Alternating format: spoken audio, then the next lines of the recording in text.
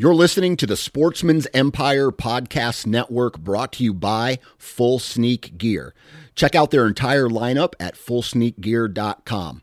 Also be sure to check out our entire stable of podcasts at sportsmansempire.com.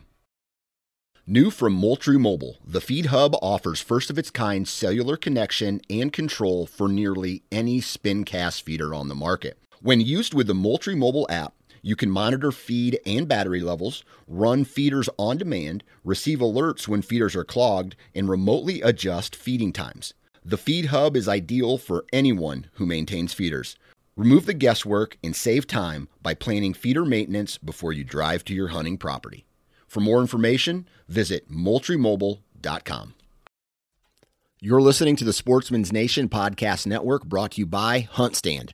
HuntStand is the #1 hunting app in the country, and at only $29.99, HuntStand offers a ton of functionality for hunters all over the country. Whether you own your own property or strictly hunt public, you can choose from over a dozen base maps, view property ownership information, 3D mapping, local weather, log your sightings and harvest, as well as use their trail cam management software and print maps from your hunt areas. Download it today at the Apple App Store or Google Play. HuntStand. Upgrade your arsenal. All right, guys, welcome to today's show. And on the show with me today, I'm joined by a guy named Zach Hankey, and he is from Oklahoma. This guy's had his hands in just about everything, from state wildlife agencies to the mouths of catfish. He's turkey hunted and deer hunted and trapped. And so I'm excited to pick his brain on a lot of these different things that I haven't been involved in or haven't got to try yet. So I'm pumped about that. But before we dive into the talk, I want to make you aware of a few things. Here in Missouri, whitetail season has officially ended for the 2021-2022 year. And I'm bummed. I mean, I had one of the best hunts that I've had all year as far as sheer amount of deer that I saw, but didn't end up with getting a shot at anything. I mean, I did pull my bow off the hanger, so that was kind of cool, but the deer didn't fully come in. And so I'm excited, though, for next year. I'm excited to do some habitat improvement this summer and early fall, and I'm excited to try out a few new sets at some properties that I just haven't put a ton of time into. But looking at them now, walking around them a little bit more, I think they're going to be some great like rut spots and maybe even some early season spots, depending on how much deer activity there is all throughout the summer. So I'll probably get some trail cameras up in a few new properties, and I really want to try trapping. My buddy is in Kansas right now trapping, and he's had some amazing success. We'll talk about that here on the show in just a little while as well. But I think buying a couple of traps, getting them out there, see what happens, I might get hooked on that. So stay tuned for all that. Also, we do have new apparel coming out. It's going to be out any day now, so keep your eye out for that, and I think you guys are going to like the designs. Let's hop into this podcast with Zach. Like, he was doing things that were just badass. That was one of the coolest moments of my life. I was really scared, but knowing that Dan had the gun, I did have the rifle, like, we would be okay.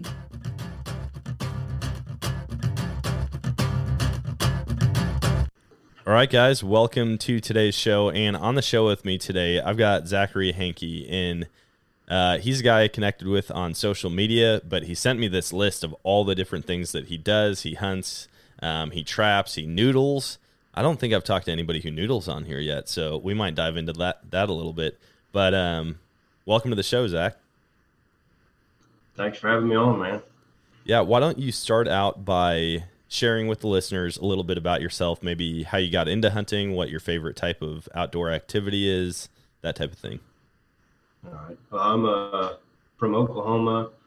I went to college at Oklahoma State University and got a natural resources degree. I've always been involved in hunting. My dad raised me hunting and fishing and trapping and just anything and everything outdoors. And after I got my natural resources degree, I worked for the state of Kansas, Parks and Wildlife, for a year as a seasonal technician. And then I got a job working for the Oklahoma Department of Wildlife for a couple of years. And me and my wife moved back to Stillwater because she wanted to work here at the hospital. So I quit working for the Wildlife Department and I started my own flooring business. Nice. So what did your work look like with each of those departments? I mean, were you doing habitat improvement, restoration, surveys? What kind of stuff were you involved in? A little bit of everything. Kansas was probably one of the coolest jobs. Worked for Maridazine Wildlife Area and Lacine Wildlife Areas, and primarily wetlands, and Okay. lots of flooding and dike work. I got to run a little bit of equipment. We actually had a pump that was on the river that could pump 10,000 gallons a minute. Holy cow. It flooded probably 20 wetlands. I don't know how many thousands of acres, but we got to open it full bore whenever we first started it for the season. And that was, probably I think it was a 3-foot pipe. And it looked like a fire hose coming out at the end of it. It was Jeez. cool. Did you ever inflate a tube and just go for a ride? No, I didn't do that. And then when I worked, so it seemed like Kansas had a little bit more money to work with. We had 4 different tractors, all the implements you could think of, a skid steer, a bunch of implements, and they had like John Deere come and like pick up all 4 tractors, and we made a list of everything that was broke on them, and they picked all of them up, took them back to the shop, serviced all of them, and then brought them back. Whereas Dang. like Oklahoma didn't seem to quite have that kind of funding, which was all right. We worked on a lot of our own stuff and kind of had to make things do with what we had.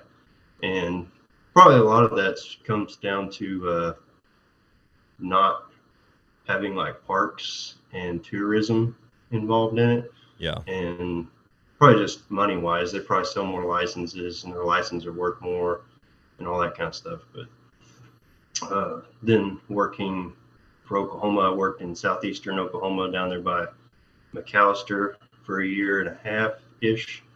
And it's like forest management type stuff. Did a lot of like really large burns, which is actually what my college degree is actually a prescribed fire option. So Oh, cool. really enjoyed that too. And logging, and there's a lot of research associated with the Pushmataha WMA that I worked at.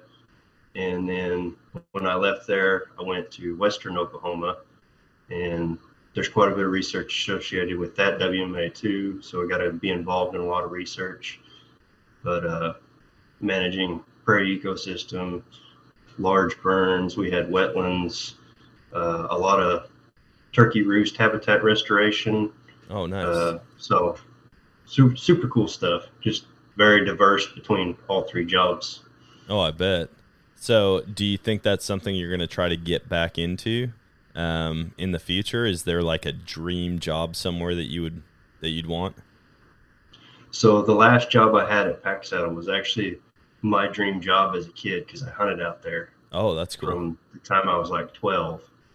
And so that was pretty cool, getting to work out there where I grew up hunting. Already knew the WMA really well. And but dream job would be to work with private landowners. And there's positions available through the department to do that. And you can do it through NRCS and starting your own business, et cetera. There's a lot of different ways to get into it. And I'm hoping to get back that direction and get out of the construction. Yeah. Cool. Yeah, I've had a couple people. It's funny. I don't own any of my own property. I just have access to some from people that I've known throughout the years. And several of my friends have recently bought land of their own. And I go over there and I'm like, all right, dude, this is what you need to do. And I've got this whole game plan for them. And I'm just like, I'm sorry. Like, I don't mean to tell you what to do with your land. Like, this is yours. This is just what I would do if it was mine. And we joke all the time. They're like, dude, you need to get your own land, or you need to start a business where you help people do habitat improvement. And I'm like, yeah, the only problem is Well, there's people like Zach out there that actually have degrees in this stuff, and here I am, just some guy with absolutely no experience, just a dream of what I would do with my own property. But there's a huge market for it right now.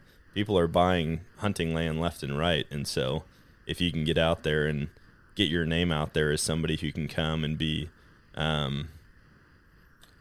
basically just go out there and show them what they need to do and where they need to do it and to what scale. I mean, people pay for it. Yeah, that's kind of a neat thing as far as how the hunting community has progressed as things become popular and unpopular, and land management habitat is something that has become extremely popular in the last 10, 15 years. And it's cool to see, because that's going to make a lot of difference on habitat wise across the board. Yeah. So you said you're in Oklahoma now. Do you have any property of your own that you do that stuff for, or a hunting property that you like to go out to that you can do habitat improvement, restoration, or anything like that on? No, me and my wife are kind of looking at trying to buy some land, but being next to a college town, land prices are extremely high. Oh yeah. So we're in the market, but we're kind of putting things on hold. I'm having a baby on March 17th, our first. Hey, congrats. So we're putting that on the back burner until we can get her brought into the world and get us and the baby kind of settled, and then we'll go back to probably looking for that. So all the property I have right now, I don't pay anything for. Last year, I think I had 5 pieces of property. I can't tell how many hours I spent driving around, knocking on doors and talking to people, especially around the college town. How many college kids probably knock on everybody's doors looking for places to hunt. Oh yeah. And I spent a lot of time last season doing that, and it's definitely paid off. So that's good. Yeah, the whole like knocking on doors and asking for permission is something that I'm trying to work on. I'm not very good at it. I just assume that everyone's going to say no all the time, and I feel like that's probably the case in a lot of places, but I've actually had a ton of success. But my issue is I get complacent with where I'm hunting. So I'll get access to a place, and I'm like, man, I'm going to hunt the crap out of this for like 4 or 5 years until I don't have access to it anymore, when what I should be doing is getting even more access to other spots. Yep. Yeah, you were talking about just assuming that people are going to say no, and I think that's actually probably an important thing for people to do if they are out there looking, because it's more than likely going to happen. And if you just assume that you're going to get told no, you're not going to be offended by the fact that they do tell you no. Yeah. And makes it a little bit easier whenever you get the answer that you're expecting. Makes it really nice whenever you get the answer that you aren't expecting. So yeah, I'd like to be in the landowner's shoes at some point when they're like, yeah, go ahead. Because the look on my face is probably like, wait, hold on, are you serious? You're letting me hunt for anything? Okay, sweet. But yeah, what we run into a lot of out here is people saying, hey, I've got cattle and I don't want people shooting my cattle. Like when I ask for coyote hunting permission, that's in my mind the easiest thing to get. People are going to be like, oh yeah, I don't want those around. I've got goats, I've got chickens, I've got cattle. And anytime I ask for it, it seems like, I would say 80% of the time people are like, man, I've got cows out there. I don't want you shooting one of them. And I'm like, okay, the odds of me accidentally shooting a cow, I don't think they're in their mind. It's like a case of mistaken identity. But sometimes that's how it comes across. Like, man, I don't want someone accidentally shooting a cow. And I'm like, do you know how different a cow and a coyote are? Like, if I mistook a cow for a coyote, you just shouldn't let me drive. You shouldn't put a gun in my hands. I need my eyesight checked for sure. But yeah, that's something I'm going to work on this year, is getting out and get more permission. Yeah. It's one of those things, you're constantly losing permission on places. So to keep up having permission, you have to continually be looking for it and knocking on doors and asking. And I think that's another part of some of the success I've had with that, is having multiple places to go so I'm not constantly over hunting the same properties. Yep. Especially with them being smaller properties. Like I've got one that's like 20 acres right by my house, and it wouldn't take hardly any pressure at all to completely blow that whole thing out. So yeah, I've hunted the same property for like 10 years in a row here in Missouri. Now I mix in different spots that I hunt on it, because it's like 230 acres is the main chunk, and then there's another 43 and a half, I think, down the road, and another 40 acres next to that. And so like I've got different spots, and so I'll bounce around. But when I've got over 300 total acres out here to hunt, and I'm the only one who's been given permission on it, I'm like, I don't really need to go anywhere else. Now, I stayed away from one of the chunks, that like the 43 and a half acres. I stayed away from that for quite a while. I would go out there and coyote hunt. I'd do a couple days of turkey hunting out there, because typically you could see them like all the way in the back corner. And so I'd go out there and try to shoot a turkey or some coyotes. But as far as deer go, the neighbors to that property, they hunt real hard, and they hunt the property line, and they shoot so many deer. But I'm like, man, they're already there. They live there. They've lived there for a long time, and they haven't had to compete with anybody else. I didn't want to step on anybody's toes. Well, there were some issues with the main hunting property that where I've got a couple stands hung. I found a trail camera and some corn that was dumped there like 50 to 70 yards behind my stand. And so you can't hunt over bait here in Missouri. And even if I'm not the one that put it out, I don't think I would have a case if I continued to hunt there knowing that the corn was out. You know, like I think I'd still probably get in trouble. So we pulled our stands down and moved them to this other property. So I went out there and sat, and it was kind of funny. We were up in the tree, me and my buddy, we did a double. We put two stands up in the same tree. We only had 2 days left to hunt. So we're like, all right, we're going to get back out there. And we're sitting up in the stand, and we look over, and there's this dude out on the road, probably 300 yards from us, taking pictures of the license plate on the truck. And I'm like, oh man, we were about to get down anyways. So we said, hey, let's go. We climbed down from the stand, go over. He was gone by the time we got over there. So we drive down the road, and here he is walking his dog. So we stopped and talked to him, and I was like, hey man, saw you taking pictures of the truck. Wanted to come introduce ourselves. Like, I'm sure you're not used to seeing people parked out here hunting this, your neighbor's property. And he's like, oh, no problem. It actually ended up being really cool. I talked with him for, I don't know, we probably talked with him for 20 minutes or so, heard stories about the deer they've been shooting. I had seen pictures of a buck that I targeted years ago and found out it was shot opening day of rifle season. And this guy that we were talking to is actually the one who shot it. And so I was like, oh, man, what a bummer. But it ended up being a really positive experience and encounter. And that's kind of what I've found in that area is most people know each other. I mean, everybody's a cousin of somebody else. And so once you have a connection with one, odds are you can get access on other properties. Yeah. It's cool how harvested deer like that kind of bring people together. I've got a spot north of my house, a few miles. It's like a hayfield. And me and one of my buddies at the time, he was a master's student here at OSU, got on that place, and he ended up killing a really nice deer. Didn't look like it, but it come out to 151.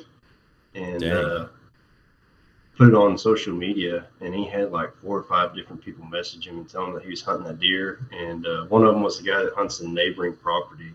And now we keep in pretty good close touch with him and send pictures back and forth. Yeah. Yeah, maybe that one needs another year type deal. And it works out pretty cool how deer can actually bring people together even whenever you're not the one that harvested them. So. Yeah, that's my thing. I'm like, man, I like to hear stories, and even if I don't get the deer, I like to hear that somebody else was able to harvest it, to put the meat to use, all that. But it was definitely a heartbreaker. I didn't find out that deer was dead until the week of Easter the following year. I was out fishing, and I ran into this guy, and he's like, hey, dude.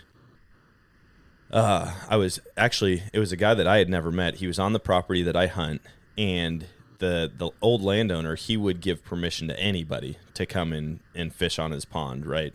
And it wasn't a huge pond, but it had some decent bass activity and some crappie and bluegill. And anyways, this guy was out there fishing. We start talking about hunting, and it was like, oh yeah, man, I'm after this big buck. And I showed him a picture from like the summer, late summer, early fall before, right after it shed velvet. And I'm like, yeah, this buck. And he goes, ooh, man. And I'm like, what? And he goes, yeah, that buck got killed opening day of rifle season. And I'm just like, you go in, like your heart drops into your stomach, right? You're just wanting to throw up. And sure enough, he showed me a picture, and I was like, oh man, that's a big deer. That is a big deer. I think when I just talked to the guy a couple days ago, he said it had like 13.5-inch G2s on both sides, and it was just a perfect 8. I mean, like, I have pictures of it turned sideways, and the right side of the rack is completely gone because it's that symmetrical. Like, the left side completely hides it behind, and it was a good deer. So, yep, but that one's dead. That's just part of it, you know, especially during the rut. Like, our rifle season here in Missouri is typically like in the middle of the rut. And so most of these deer, like you could have a really good chance of shooting a big buck you've never seen during the rut here with your rifle. But you got to know a lot of the deer that you're hunting are going to be putting on some miles, chasing after does, running creek bottoms and river bottoms, scent checking. And that's exactly what happened with this one. Yeah. I had a similar scare this year. Thankfully, it wasn't the deer I was after, but got a deer right here close to town that's probably got 30 points, 180 plus inch deer. And there was a news story somebody sent me that was like, oh yeah, you know, this huge deer, a whole bunch of points, was killed within like 5 miles of campus. And my freaking heart just sank. And I was like, oh my gosh, somebody got him. Pulled up the article, and it wasn't that deer. So it was a different one. So there's 2 deer like that out there. Yeah, I was like, what's the odds that there was 2 deer like that? And of course, at that point, you know, I'm freaking ecstatic and happy that it wasn't that deer. But yeah, I know exactly how that feels. Dang. Well, that's exciting. Do you have trail camera pictures of the deer? Mm-hmm. Dude, you got to send those over, man. I want to see these things now.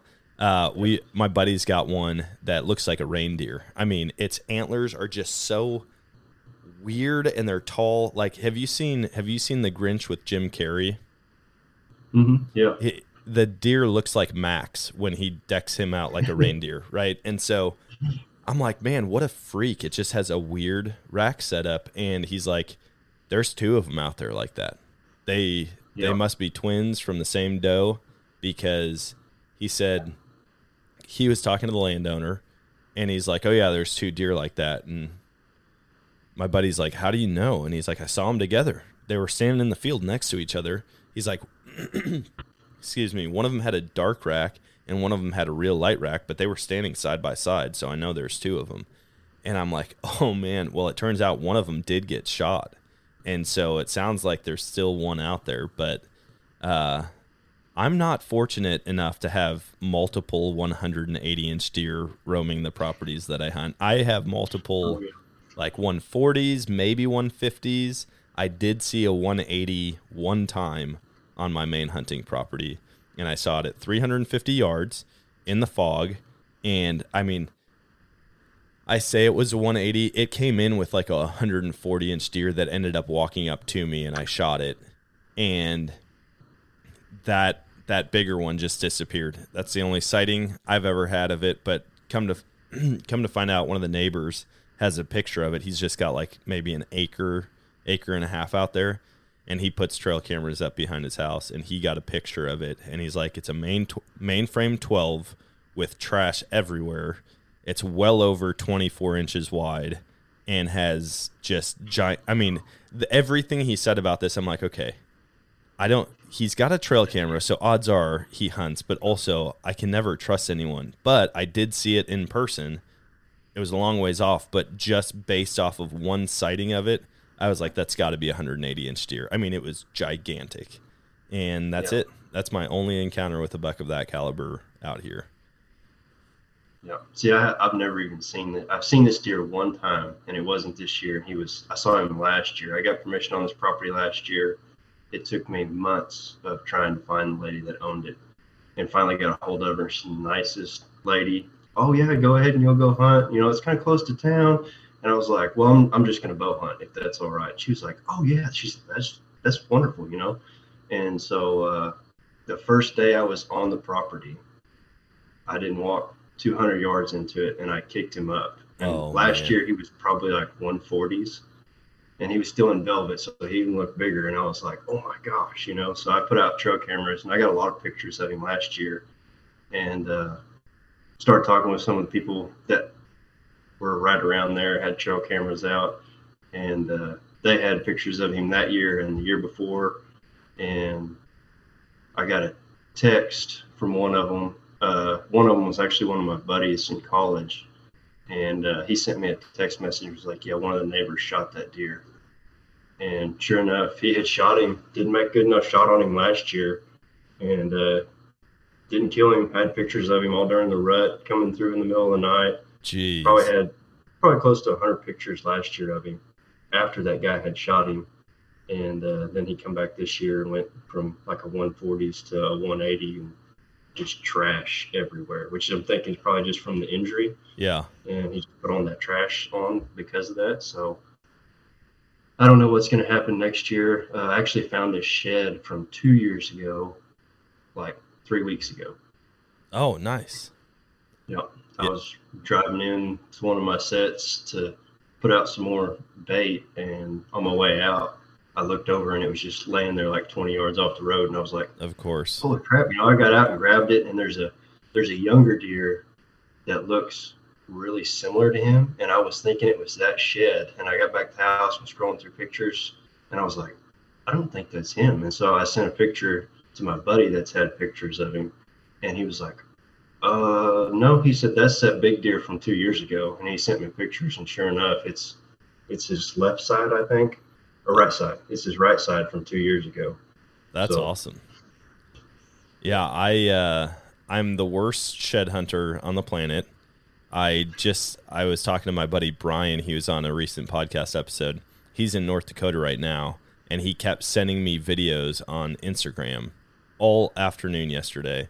And it's him walking up and pulling a shed out of the snow. And I'm like, man, come on. He ended up finding 2 match sets and then I think just the left side yesterday. And he's like, do you think I should go out tomorrow? The office is closed because Martin Luther. And I'm like, you just found 2 match sets and a single in one afternoon. I would be out there tomorrow, 100%. You shouldn't be asking my permission. Just go do it. And so I keep joking with him. I'm like, man, I wish I lived closer. I'd come up there and hunt with, or I'd come up there and walk it with you tomorrow. But I just never have good luck with it. I go out. At this point, I found a couple sheds, 2 mule deer sheds, a whitetail shed, and the whitetail shed was this tiny 3-point side. I think I was rabbit hunting, and I went to step over a log, and I almost stepped on it. Other than that, I haven't found a whitetail shed ever.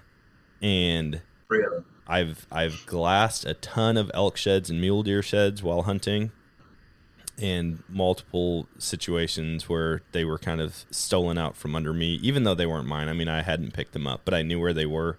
Someone overheard where they were and went in and got them. But yeah, as far as whitetail sheds go, I'm not the guy to take out. I'm so bad. I'm the guy to take out if you want to find some, because anyone I'm with finds them, but I just don't. So I'm hoping to get out a little bit more this year and put some miles on and see what I can come up with. Yeah. I think a lot of that has to do with the property that you're looking for on too. Yeah. Because I worked out there at Western Oklahoma. I was really good friends with some people that live there in town, and they've got a hunting ranch that's got like 11,000 acres. And the WMA I worked on was like 20,000 acres. And I'd go look for sheds, and I might find one every 2 or 3 times I went out. And they've got like big wheat fields and stuff. I mean, they just get packed full of deer out there in Western Oklahoma. And they just drive around those wheat fields with their razors, and they pick up like 40 or 50 in a day. I hear of guys out west with like big mud spots, mud flats, or sand traps, some of them call it, and they'll just go out to those spots and pick up elk antlers because they go out there and they're just like raking the ground and stuff. Yeah, just a wallow, and they'll just go out there and there's just elk antlers sticking out of the mud, just waiting to be grabbed. I'm like, gosh, that sounds like a tough life, guys. Yeah. Hey, that big buck that you're after, the 180. Are you the type of guy that names deer?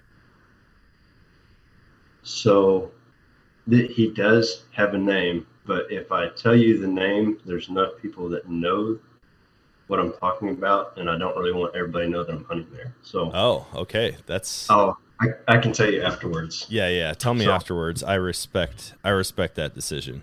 Anytime you can keep your hunting property, you kind of hush. I get that. Yeah. I started posting pictures of deer that I got on camera, and the landowner sent me a message, and he's like, "Hey, dude, you should I think I went over and talked to him at one point, and he's like, "Hey, Dan, you might not want to post anything like that on social media anymore." And I'm like, "Why?" He's like, "I'm getting people calling me asking if they can hunt my property." And I'm like, "I've never said your name. There's a handful of people that know that we even know each other." And he's like, "Somehow it got out because people are asking. They said they've been seeing your social media posts, the stuff that you've been talking about, and they've been asking to come hunt." And I'm like, "Dang, man, you can't hide anything." I wanted to get like a wrap on my truck that had like my logo and stuff on it, but then I'm thinking anybody who sees that out in the field, they're going to be like, "Wait, that's where he hunts? I've watched that guy's account and seen the bucks out here. I'm going to come back." Oh, it's frustrating. I think I'm just going to start driving around like a Kia Soul or something like that, and it'll be very inconspicuous. Nobody will think I'm hunting out there. I'll put all kinds of stickers on that kind of hint the other way that I'm maybe like a PETA sticker. I don't know. I got to figure out some way to get throw people off my trail. Oh yeah, especially if you're like hunting public land and stuff like that. That could get really frustrating really quick. Oh yeah.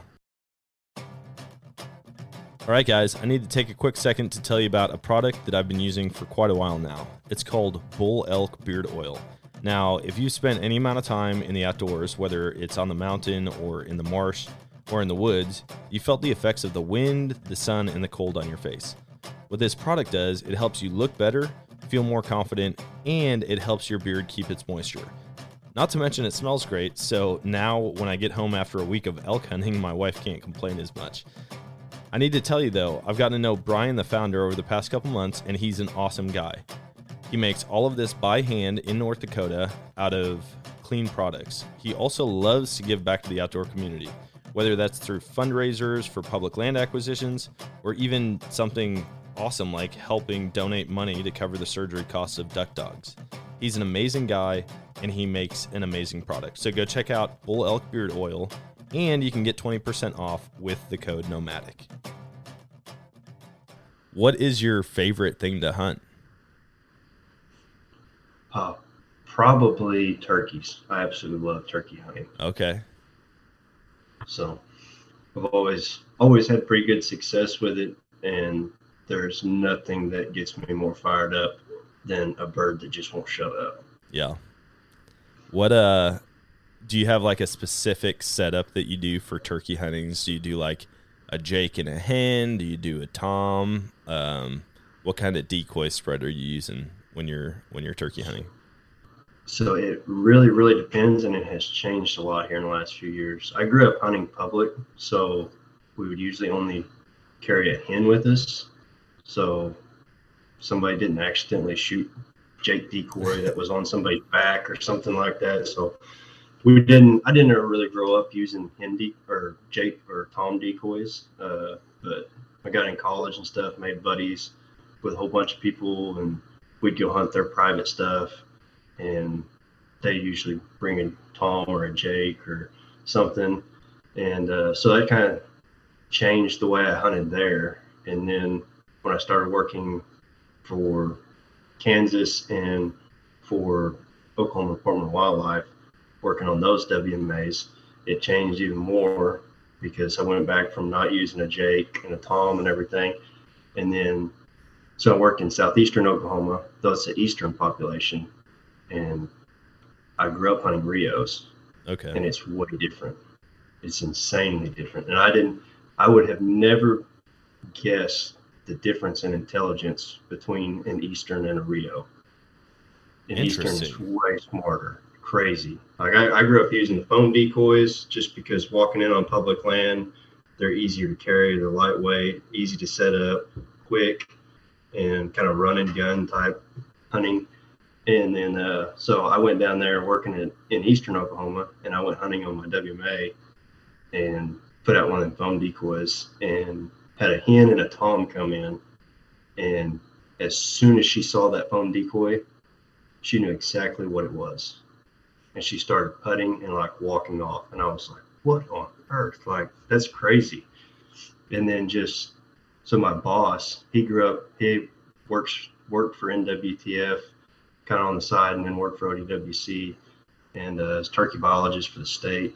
And he was telling me that you can't rodeo in eastern. And I didn't know what he's talking about rodeo, but like basically swinging on one and shooting it. And I was like, it's a turkey. Yeah. And so I had this hen come in, and she seen the decoy. Well, the tom actually come into the trees with me. Like, got all nervous and going to cover, I guess. Yeah. And I did. I swung on that bird, and I got lucky because the bird was at like 20 yards whenever I went to swing on it, and I dropped him at 50, and it didn't take freaking 2 seconds to get on him and swing and pull the trigger. And see, we've got Rio just aren't like that. They'll just put their head up like, what was that? And you just smoke them. See, maybe we've got dumb turkeys here, because I am not a good turkey hunter at all. Like, if you need turkey advice from anybody, talk to someone who doesn't like me, because they would, I mean, like, I have never killed a turkey the traditional way. I've spot and stalked turkey multiple times. I've killed some really nice birds, and none of them have come in like pissed off, strutting, gobbling in my face. I mean, I've seen them close like that, and the only time I've had an opportunity to shoot one, it was on the neighbor's property, and so I couldn't. I mean, I could have, and then just jumped over, grabbed it, and thrown it over, but that's just not my style. So right. I've never successfully called in a tom, got him strutting and upset, and then shot him. And I think for that reason, I'm not hooked on turkey hunting. I'm just like, yeah, it bridges the gap between deer season and deer season. But other than that, I don't know. I think that if I could get them to work like what you're saying, a bird's just not shutting up and he comes in, I could do it. But the easterns around here where I hunt, come on over. You can, what did he call it, rodeo them? Yeah. Yeah, you can rodeo the easterns here. They are so stupid. I've snuck in on them. My cousin sent me. So I got one of those turkey fans. You know what that is? It's like an umbrella with a turkey print on the front of it. I would not recommend hunting with that on public land ever. But on private land, I had taken it out, and I would go from property to property, and I'd get out and I'd go up on a hill and try to glass and see if there was anything around, or, you know, I'd stay in a river bottom and creep through and see if I could find some. And I was unsuccessful. I used that as a crutch, though. Like, I didn't try to do it the traditional way. I was like, man, I got this turkey fan. I'm just going to walk up on birds. And I just didn't have any good setups to where I could actually do it. I missed, like, I think it was my first day of turkey season that year. And my cousin's like, hey, man, can I take the fan out? Sure, why not? And I get a picture of him with this, like, 23.5-pound bird.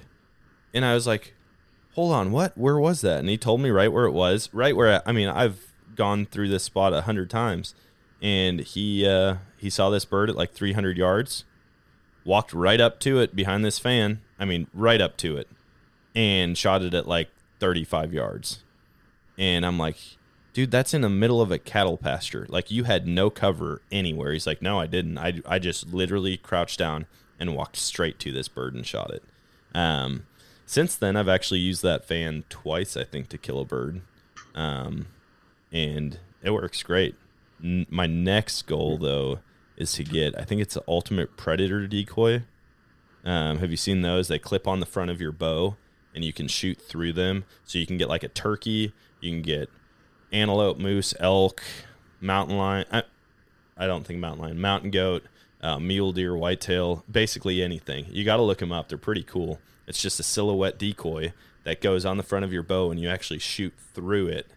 And I've watched some videos of people sneak right up on turkeys, mule deer, elk, you name it. So that's cool. Maybe I'll have to have you come over, because you sound like you know a lot more about turkey hunting than I do. And so you can come over here, get a tag, we'll go out, and you can show me how to actually call a bird in. Well, it changes from state to state too. So like I've hunted in Missouri once. I've got an uncle that lives in Springfield. And hey, that's where we're at. Yeah. And I just went over there and deer hunted with him 1 year. So it was kind of like a graduation present type deal, and got to go up there and hunt with him, which cool experience. Yeah.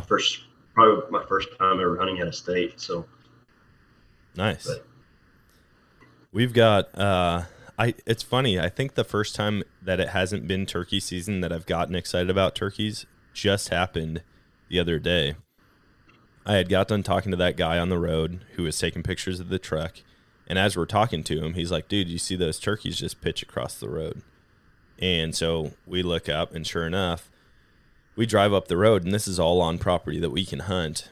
And I guess it technically was turkey season. I could have shot one with my bow still, because I think archery turkey in the fall goes the full length of archery whitetail. I'll have to check to make sure that's accurate. But anyways, they pitched down in this spot, and we get over there, and it was just a bachelor group of birds. I mean, 2 Jakes and 3 Toms that all had giant beards on them.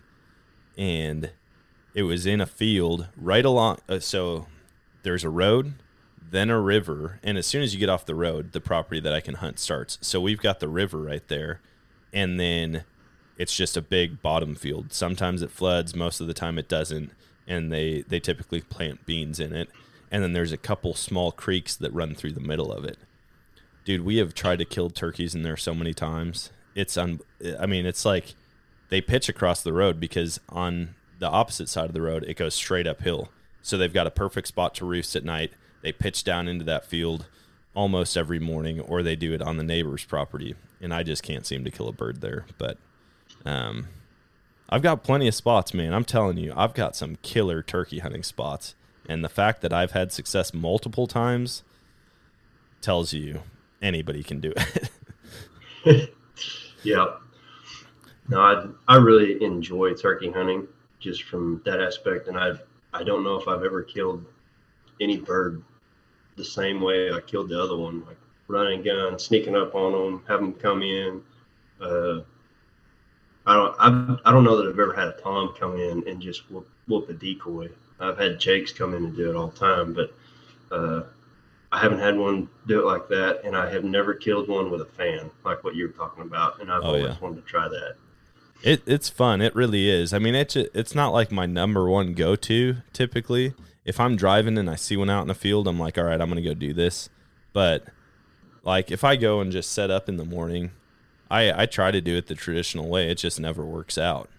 I did come close one time. I had 2 birds coming in.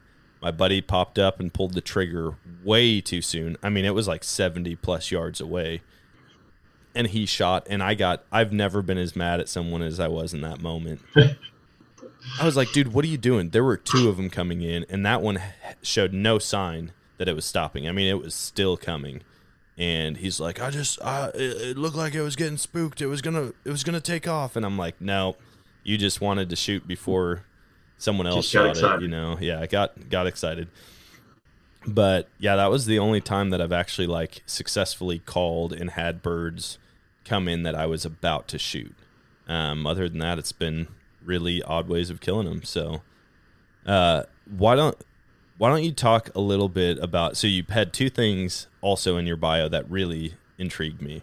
One of them is trapping, and then the other one is noodling. So Yeah. I don't care which one you talk about first, but I got to hear some information on both. Well, seeing you said you hadn't had anybody that noodles on, we can talk about that first. Yeah, let's do that. I just grew up. My dad grew up doing a whole bunch of that kind of stuff. Just anything and everything outdoors. That's what my dad got me into pretty much all of it. And there's really not a whole lot to noodling. The biggest deal is knowing where holes are at, where the catfish actually they'll get in there, and just knowing those holes. Once you know them, it's literally pretty much just as simple as sticking your hand in there and getting them to bite it. So Yeah.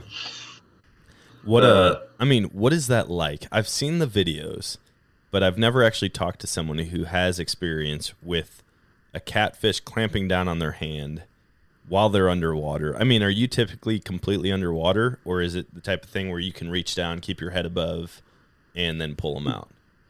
most of the time it's someplace where head's above water. Oh, okay. The few times that I've had holes that were deep enough, they're not very far underneath the water.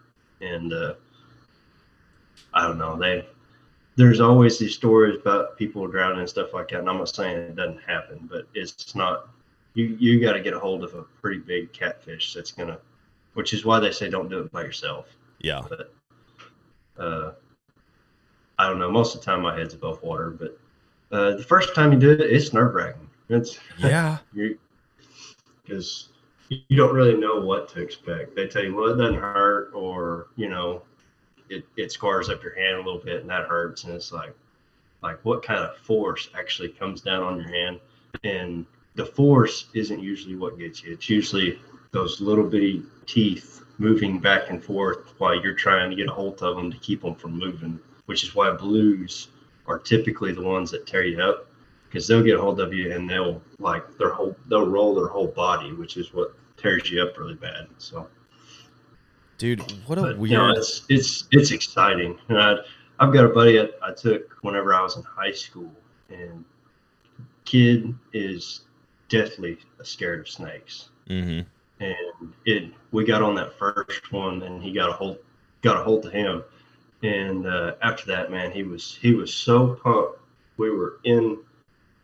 He had his hand in a hole, and I had my hand blocking another entrance to it, and actually had a snake come by at like 3 foot, just getting carried through current. We was on a little river, and man, it didn't even phase. He was so pumped adrenaline wise. And then normally, like, a snake gets within 30 foot and he's running. Yeah. No. Dude, so I mean, what adrenaline rush associated with it is probably why people really enjoy doing it. Yeah, I was gonna say it's got to be like a temporary high. You get out there and you're fighting this fish that's latched onto your hand. What size fish are you typically grabbing? I mean, it seems like it's got to be a pretty decent sized fish in order to get your hand inside its mouth. You can catch pretty small fish. They just don't fit their whole hand. It's kind of like a protective instinct. I mean, you're reaching your hand in their temporary home. Yeah. I mean, it's a natural reaction type deal.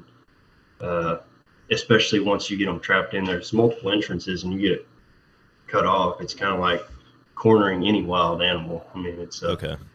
Fight or flight. And if they can't fight, they're going to fight. So, yeah, I mean, it's just a straight adrenaline rush, and you can catch little bitty fish. You can catch big fish. I think the biggest I probably ever caught was like 10 pounds. So nothing huge, but I mean, big enough. Yeah. Yeah. That'd be a lot of fun. I hope to try that at some point in my life. Like I said, I've watched the videos. A lot of the videos I see though, they're like diving underwater, and I'm like, man, I don't know about that. They're catching like 20, 30 pounders and they're diving underwater to get them. I don't like being underwater where I can't see as it is, much less having an animal latch onto my hand. Yeah. No, that's one of them deals. Like, those guys know where those holes are at.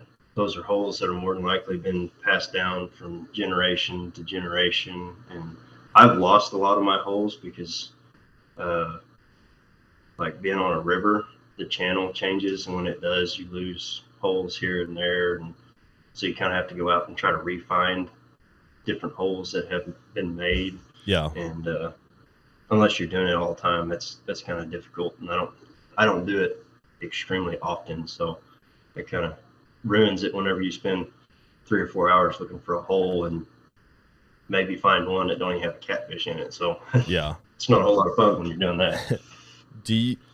Are there a lot of regulations around noodling? Noodling seems like such a like kind of a backcountry thing to do that it's like, just let them go out and catch fish with their hands. Who cares?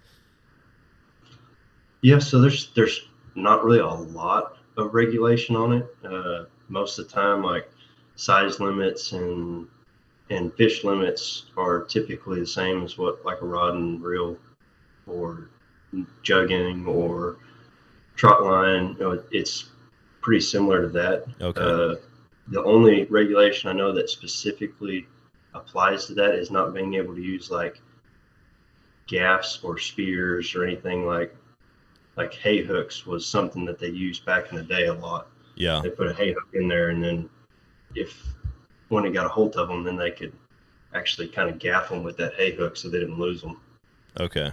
So other than that, it's not like totally different. You don't have to get a special license to go noodling versus like pole fishing. Not in Oklahoma. Okay. So I don't know what regulations in all those states. I know it's illegal in Missouri because I've talked to my uncle about it, but and there's a lot of states where it's illegal. So that's interesting. It seems like a weird thing to pick a bone with as like a government agency. Like, nope, can't do that. You can shoot a broadhead through a deer. We have no problem with that. But letting a fish bite your hand, no, that's unacceptable. Yeah.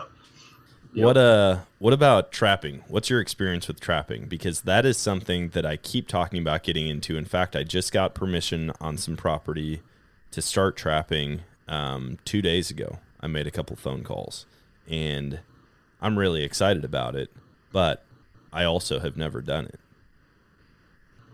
Yeah, so growing up, we used just box traps, and we had a few leg hold traps, and trapped coons, coyotes. I've never caught a bobcat or a fox.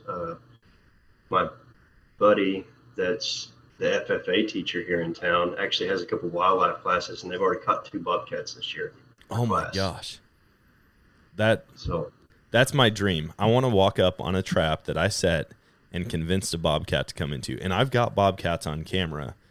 My buddy David, he just went to Kansas, and I don't know if he's back yet or not, but he sent me pictures. They went and set traps the first day. He went there for like a week. Went and set traps the first day. Came back the next day, and they had a bobcat, a coyote, and a fox.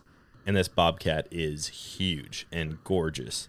I mean, it's like fully spotted. You know how some bobcats, you don't have the spots that run all the way through the coat? It's like real heavy on the legs, maybe under the chin. This is like spotted all the way through. And then he sends me a message the next day, and he's like, hey, 3 out of 5, or first 5 sets we checked today, we had 3 coyotes in them. And I'm like, dang, man, like that sounds like a ton of fun just to take a full week. Unfortunately, where I hunt now is about 40 minutes away from where I live. And so to make it up to the property that I now have trapping access on, I'm like, man, here in Missouri for sure, I think it's most states that allow trapping, you have to check them every 24 hours. And so I'm like, man, that's an hour and 20 minutes of driving every day. And I don't even know how successful I'm going to be. So I don't know. I'm hoping to do maybe a long weekend of it and just crash out there. I'll go camp or something and run traps every day and maybe predator hunt like during the day in between checking traps. But I think it'd be cool. So you've never caught a bobcat. Caught plenty of coyotes though. And you said you were using box traps and then foot traps. The box traps are primarily for coons. Oh yeah.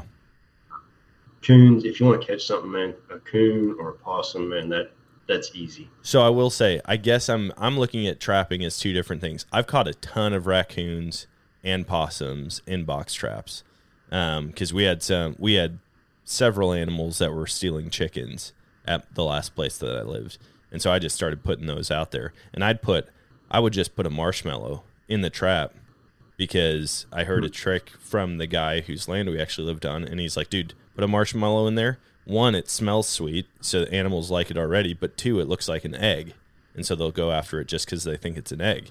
And so I'm like, that's the cheapest bait I've ever heard of. And so, yeah, I did that. I can't tell you how many raccoons and possums I trapped out there that would just come in, and there were I'd come out and there'd be chicken feathers everywhere, and it would make me so mad. And then I started trapping them and taking care of them. So I have done the box trap thing. I've just never done foot traps. Yeah. Yeah. So typically when I do a foothold set, I usually set two, a double set, and they'll be sitting right next to each other, about as far apart as what you would think a coyote's front feet would be. Okay. And then I usually try to find a bank or a log or something like that to keep them from coming around from behind. And I'll put my bait, I dig a hole in the bank or right underneath the log where I can put some whatever type of bait, sardines, which that kind of draws in your coons, but I mean just anything. And then I like to have some sort of visual deal, so I'll pull feathers out of ducks I've shot or something like that and kind of throw it around the hole and kind of make it look like another coyote or something else has stashed it. And then I like to use Hall Baker's coon lure, and it just comes in a little bitty couple ounce bottle, and just take a stick and I dip it down in there and kind of wipe it on the log and then throw it in the hole with whatever bait I've got in there if I have any. And then you just take your footholds and you dig a hole big enough for it to kind of sit down in, set your trap, and it's usually, I like to attach both of them to the same stake, and drive a stake in the ground, trap's already attached to it, you set it down the hole, and then you got to take like a piece of cloth or something like that's what I like to do, and stick over the actual set trigger so nothing gets underneath it, so it'll go down. Oh, okay. And then I take a screen with me and just put that same dirt in there and just shake the screen. It puts all that fine dirt material on top of it. And then I like to put sticks around, like kind of like a square around both those, because coyote won't typically step on a stick if there's bare dirt around for them not to step on it. Oh, okay. And just kind of directs where they So step. you just kind of lay them down. You're not making like a box out of them. You're just like laying them down, and then you're trying to get them to step in the one open patch of dirt. Yeah. Yep. Oh, man, this sounds so great. I might have to go buy some traps today. And yeah. Well, if you do, there's a guy on TikTok. I think his name's Chris Hammock or something like that. Okay. And he's kind of gotten into it, and there's a whole bunch of people that have been commenting on his videos, like trying to help him out. And there's like a lot of information on his videos, and somebody will comment something, so he'll make that change on the next set. Nice. And kind of have that in the comments, and a lot of good information on that. Yeah, like I said, I've watched the videos. I've tried to do my research. There's so many tips and tricks that each video has. Like, man, I do this, and I try to keep track of it, but there's so much information and things that you can do that it's easy to get lost in. Now, I will say the properties that I now have access to trap on they both have water on them. So one of them has a creek that runs through it. Another one has a creek that runs through it, and then a big river that runs on the edge of it. They've got a couple little patches of cover, like tree field edges where it goes from field to trees, and then two of them have like makeshift ponds. Old ponds that if it rains a ton, they'll fill up, but for the most part, they stay dry. And so I'm like looking at them going, okay, where would I put these traps? Are you normally doing it like on a field edge, on a river edge? I know you said on the banks. Where would you recommend that I set? It would be very similar to trying to find like a deer set. Okay. Those pinch points and travel areas. Field edges work great because they're going to travel the field edges using their nose. Roadways, old ponds are really good, especially typically your wild animals don't like dipping down in if they can stay where they can kind of see and still be hidden. Yeah. Pond dams, those create kind of a travel area. If you want more information, Dr. Grant Woods, I don't know if you watch Growing Deer TV on YouTube. He has a bunch of videos on kind of trap placement and trapping in general. Nice. Yeah, I'm hoping over the next couple weeks to get out. I've got to actually look up when trapping season goes still. I think it goes into March maybe, but I could be wrong on that. But yeah, I want to definitely try to get out and get my first animal trapped this year. I just think if I catch something in a foothold, I'm going to be hooked. I can't imagine anything else being more exhilarating than like setting a trap, getting an animal to plant its foot in, and then walking up on that animal still alive. Like, holy cow. It's that is super. The excitement that goes along with that just feeds into the next one. Yeah. And the anticipation is just that much higher next time you go check a trap because of how exciting the last one was. I've got a buddy, actually the one who just went out to Kansas. He looked up, apparently there's some dude that you can go and like run snowmobiles or dog sleds with up in Canada, I think it is. And you run trap lines with him for a week. It's like a guided deal. And so you go out with him, you set the traps, you run the trap line, check them, and for however much money you pay, you can keep, I think it's a wolverine, a lynx, and a wolf, if you trap those. And he's like, so literally you just go stay up at this remote cabin, like a wood fire or a wood stove heat cabin, tiny thing in the middle of nowhere, and you just run trap lines for 7 days. And I'm like, that is heaven on earth. My wife, that sounds awesome.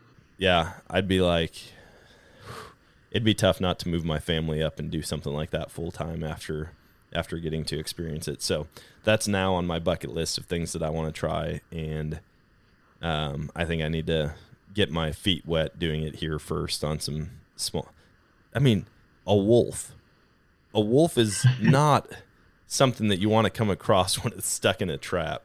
And so I better figure out how to deal with coyotes first, and then maybe I can graduate and go to that.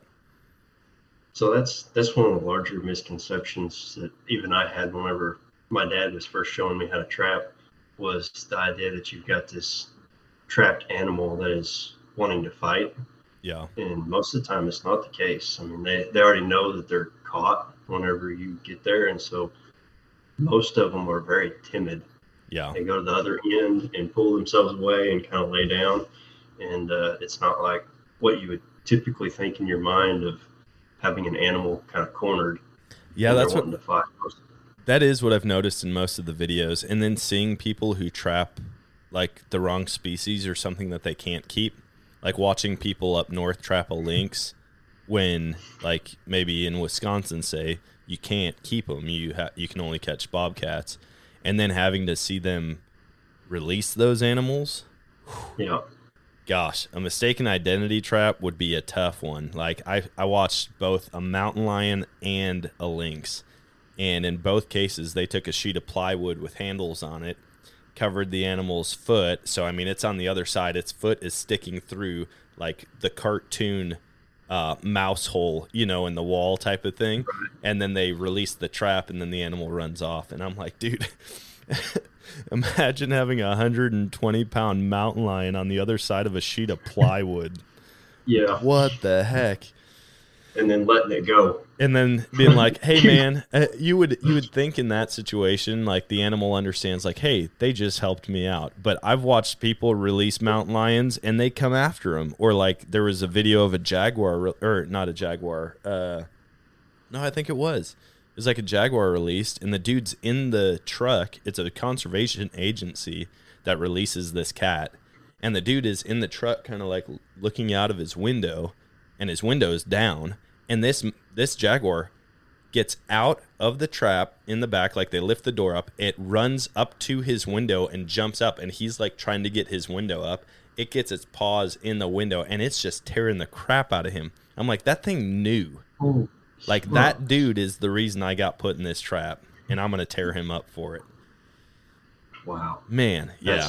My dad has quite a bit of experience trapping. That's what him and his best friend, whenever they was in high school, they ran a trap line on the way to school and on the way home from school every single day. That's awesome. And he said the meanest thing he ever caught in a trap, they somehow ended up with an owl in a box trap. What? He says the meanest thing he ever caught. Dang. I could see that. Wanted to fight. Yeah. I could Couldn't definitely even hardly see get a that, hold man. Get a hold of the trap because it was wanting to dig its talons and freaking bite. And I mean, leather glove doesn't do a whole lot against an owl, and it took them a long time to get that owl out of that box trap. Dude, I've heard of owls attacking bow hunters, like thinking that their face, because, you know, if you have a mask on or your face is the only thing showing and the rest of you is camo, it just sees that and sees a set of eyes blink, and they'll come in and like attack you thinking that you're just a small animal on the side of a tree. I've watched hawks and stuff dive bomb my dove decoys and my crazy critter when I'm out predator hunting. I would not want to mess with a bird of prey, man. Those things are insane. Yeah. Like, even the wings, like, say you did get a hold of their feet so you're not getting tore up by their talons. One, they've got a beak that is specifically designed to shred flesh. And then their wings, like, talk about something with a 5-foot wingspan just beating you senseless. No thanks. Oh, yeah. You watch some golden eagle videos where they use them to kill deer. It's freaking insane. Dude, deer, wolves, coyotes, the ones that hunt goats out in the wild and drop them off cliffs. Man, I used to want to be an ornithologist and specifically study birds of prey. And then I found out how long you had to study with a falconer in order to become a falconer yourself. And I was like, dude, I've never committed to anything that long. So I bailed on that idea, but I still think it'd be cool to run falcons for ducks or doves or something like that. Rabbits, deer, that's a whole different ball game. Sending a golden eagle after a deer. I'm like, dude, if that thing can kill a deer, it could easily kill me. Like, I have nothing aside from a shotgun with some like double B shot that's going to defend against an eagle attack. Yeah. But anyways, man, well, we're just hitting over an hour. I really do appreciate you hopping on and chatting, and the fact that you're so close. We'll have to get together and do a hunt at some point because I'm just across the Missouri line. But I want to give you an opportunity to share how people can find you, find some of your content, or what you've been up to lately. Yeah. So the only thing that I am on is TikTok. Hanky Hunts is my profile name. But yeah, I don't have Facebook or Instagram or any of that anymore. I got rid of all of that. So nice. Well, yeah, I'll be sure to add that to the link in the bio so that people can find you and follow you. And then I always give my guest the final word. I call it emptying the chamber. Maybe this one should be like releasing the trap or sticking your fingers in the noodle hole. I don't know. So here's your chance to give a final word to the listeners. Anything you want to share with them? Yeah. If I could give any advice for somebody, if there's something outdoor wise that they want to do, the only way to learn is to go out and do it. So don't let inexperience or not having a certain amount of knowledge or even somebody to help you along freaking stop you from doing something you think you'd enjoy. So yeah, no, that's awesome, man. I totally agree.